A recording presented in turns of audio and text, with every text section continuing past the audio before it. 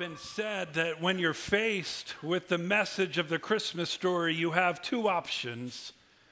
You can either accept it or reject it.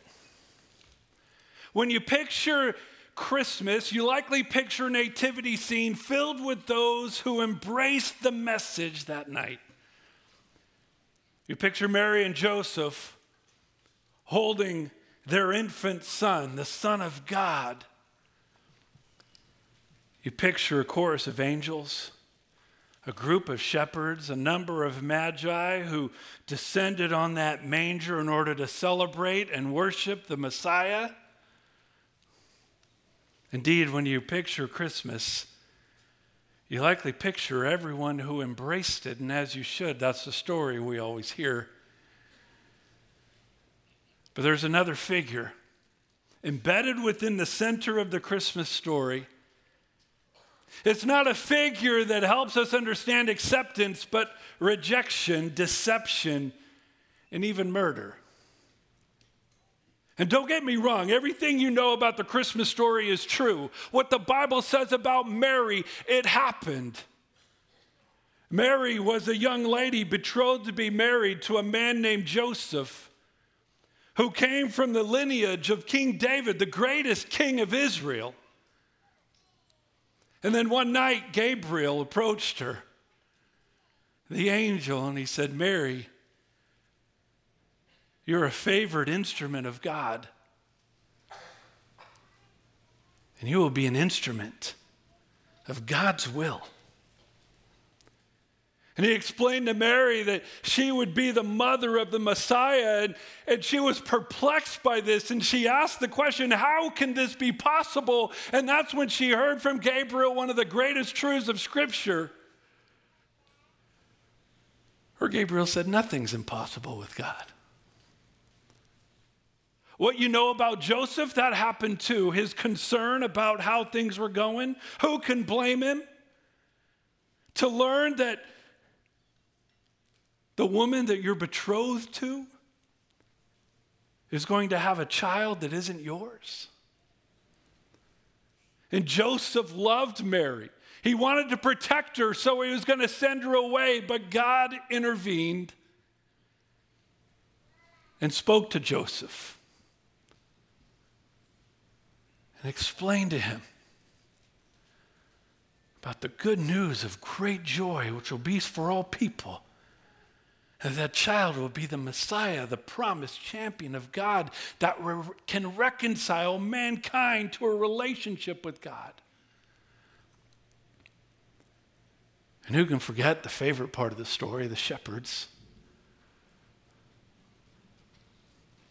where God announced the coming of the Messiah to a group of outcasts.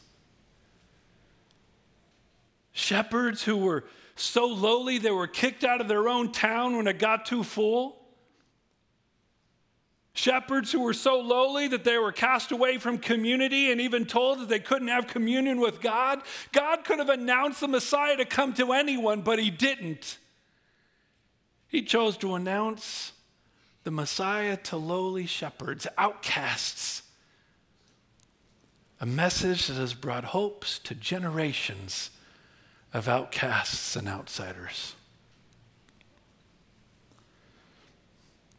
But there's another figure in the Christmas story. My boss.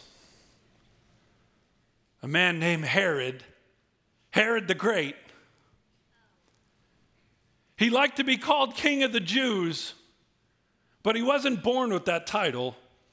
In fact, he wasn't actually technically Jewish. He was Idumean, from the descendants of Esau. Many believe he converted to Judaism when he was young, but there are always a number of Jewish leaders who question the sincerity of his conversion. But Herod was an insightful man and an opportunist.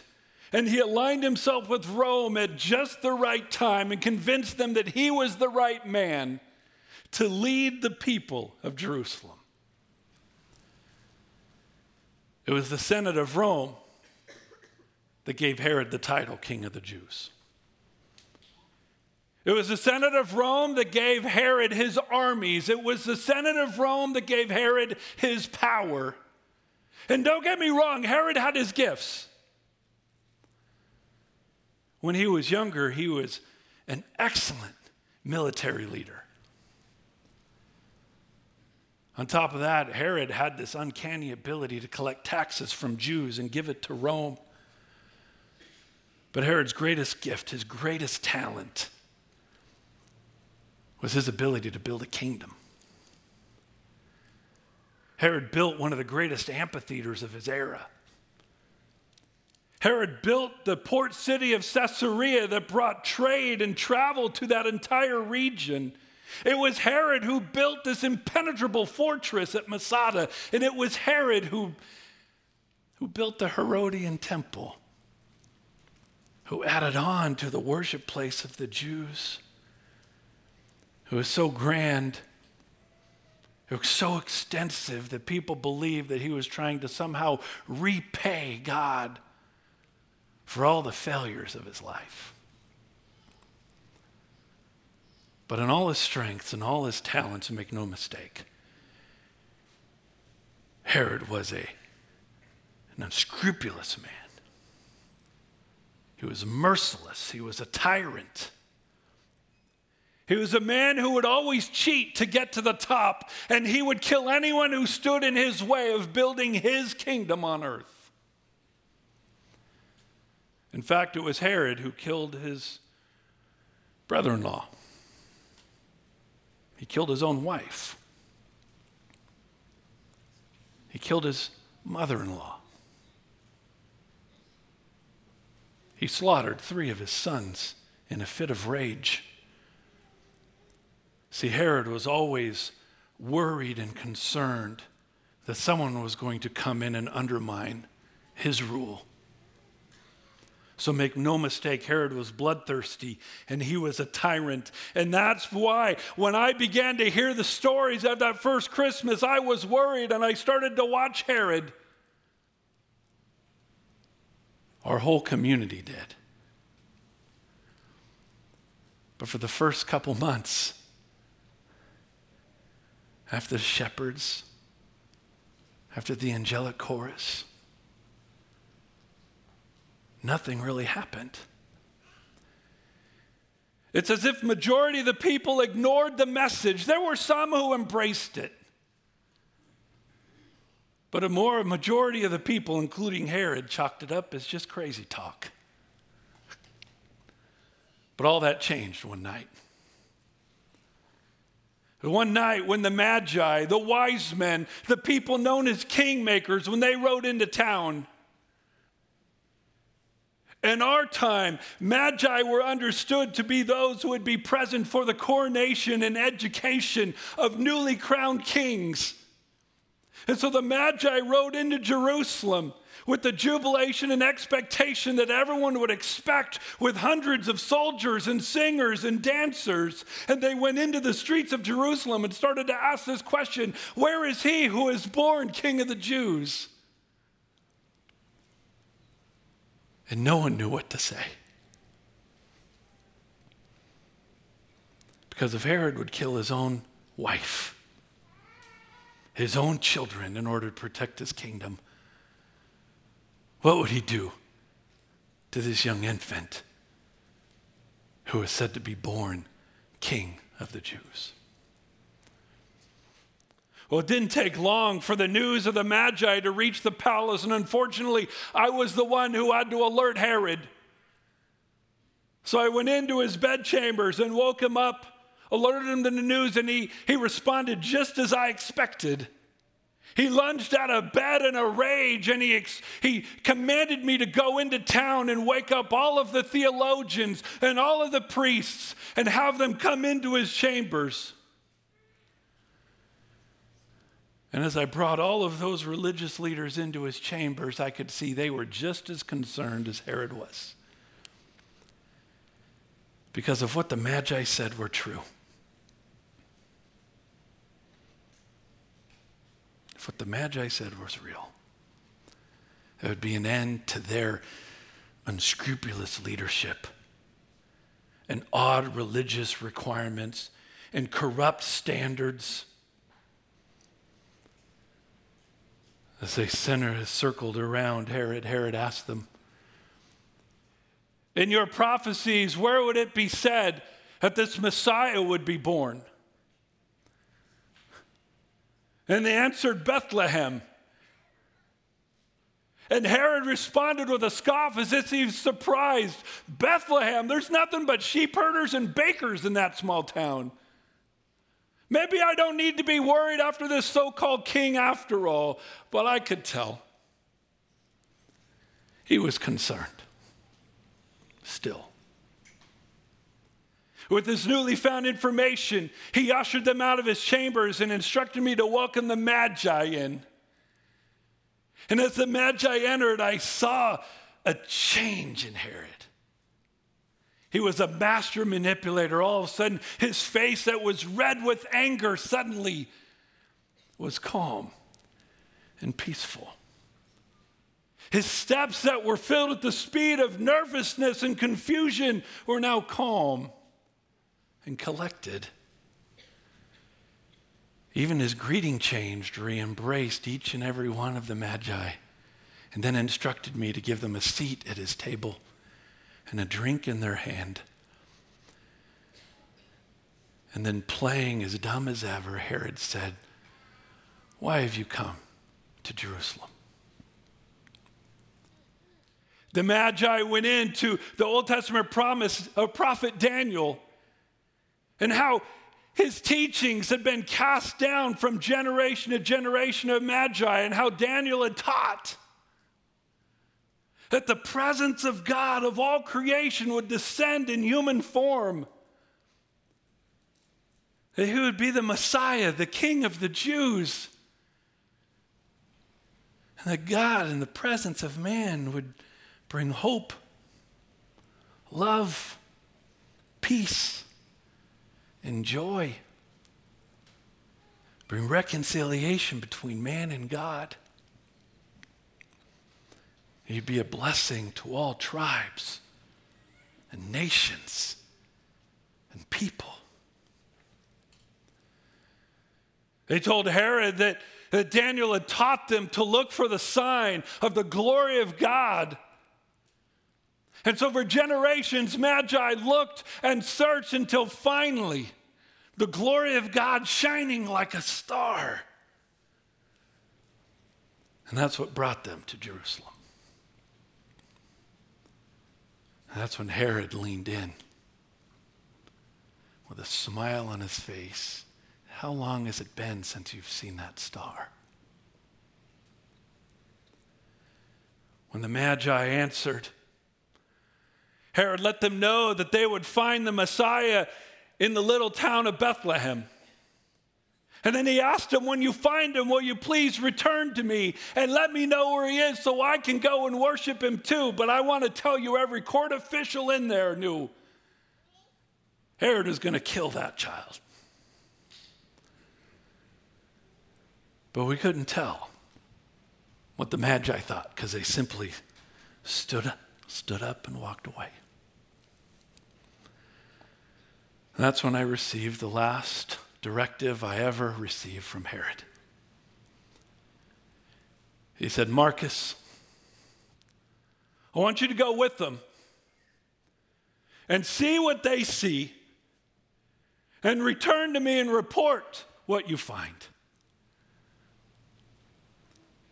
And that decision to follow those Magi, that night I saw something that changed my life forever.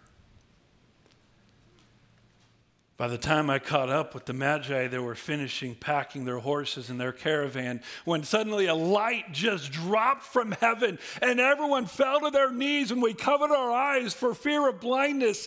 But I remember as I was covering my eyes, I could feel the heat of the light radiating, but I could also reach out my hand and at the same time feel the cool mist of the air. And just as suddenly as the light came, it moved. And it began to guide the caravan through the streets of Jerusalem all the way to Bethlehem. When it turned down the street, we turned down the street. And it reminded me of what the scripture said, how God guided the people of Israel through the desert after he rescued them from Egypt. And I got to tell you, as I followed that light, I had this unimaginable peace in my heart. I had this overwhelming joy in my life. And even as that light led us down a dark alley, I didn't fear, because somehow I just had this confidence that the presence of God was with me. We followed that light all the way until all of a sudden it rested on top of a modest home. And I want to tell you, even the most modest of homes filled with the presence of God is more glorious than the palace of Herod and 1,000 kings combined.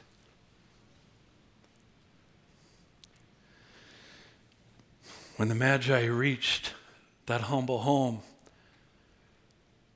they started to blow their trumpets, and the rest of their group began to cry out in celebration. Even the horses snorted and stomped their feet in celebration as if the entire creation celebrated that moment. And I want to tell you, even in my own heart,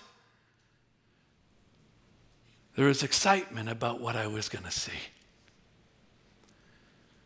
And for the first time in my life, I began to wonder, could the stories be true? Had the Messiah truly come? All that commotion must have woken up the neighbors as they started to come down into the street. They were able to witness the Magi coming down from their horses and carrying their expensive gifts. And I followed them into the humble home, and I didn't know what to expect. If the Magi were right, what would this child look like? If he truly was the presence of God, would he glow like the light that guided us? If he truly was the presence of God, would it be enormous and powerful like the image of God in my mind? But when I went into that home, all I found was a humble child. But I wasn't prepared for how this child looked at me. It was as if he looked beyond the grizzled exterior of a court official. And he looked right into my heart, searching for an honest seeker. When I looked back in the eyes of the child, I saw a warmth that was indescribable. But yet there was a strength that was unmistakable. And that's when I knew this was no ordinary child. The Messiah had come. The presence of God had arrived. The champion of salvation had come. And I wasn't the only one who saw it, because all of a sudden all the Magi in unison knelt down and worshiped the child and gave their gifts of gold and frankincense and myrrh. And I don't know when it happened, but all of a sudden I found that I was kneeling and worshiping as well, indicating to all who would see an awakening of my own soul. Then one by one, the Magi nodded to Mary and Joseph and backed away and left the home. And when they were done, I did the same. By the time I got back out to the caravan, the Magi were already packing up and they were heading out, but they were going the wrong way, the opposite way of Jerusalem. And I stopped them and said, hey, aren't you going back to Herod? One of the Magi smirked, said, no. God alerted us to who Herod was. And he told us about his devious plans. or going home another way. They looked at it and said, well, what am I supposed to say? After what we saw, what am I supposed to do? That's why a different magi at that time looked at me and said, Marcus, it's been said that there's one of two options to respond to the miracle you've seen tonight. You can accept it, or you can reject it. And he said, Herod's rejected it. Marcus, what will you choose? And that question pierced my heart and has remained in my soul from that day since. He was right about Herod. Herod rejected it. In fact, he attempted to kill that child. He ordered that every child 2 years and below who was a boy was to be killed, not just in Bethlehem, but the surrounding cities as well. But God protected the Messiah. And soon after, Herod died a miserable, painful, lonely death. And he suffered the curse of rejecting the message of Christmas. As for me, I never went back to the palace. I never told Herod what I saw. But instead, I've told everyone else what I know that happened that night. I tell him about Gabriel talking to Mary. I talk him about God teaching Joseph. I teach him about the angels giving that message to the lowly shepherds. And I tell them about the wise men. And I tell them about what I saw. The story of Christmas changed my life.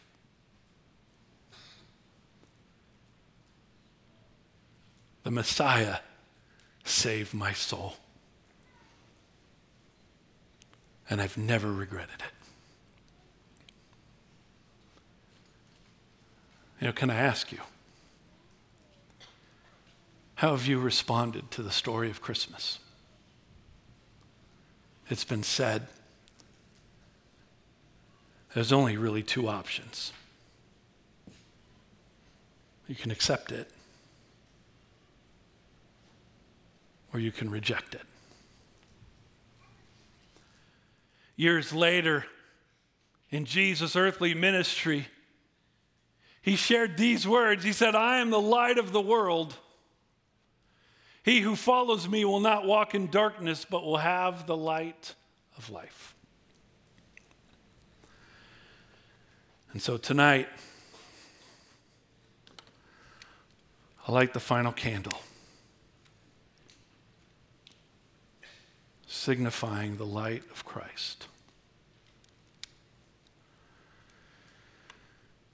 This light changed my life. May the light of Christ, may it change yours. May it fill your life with hope,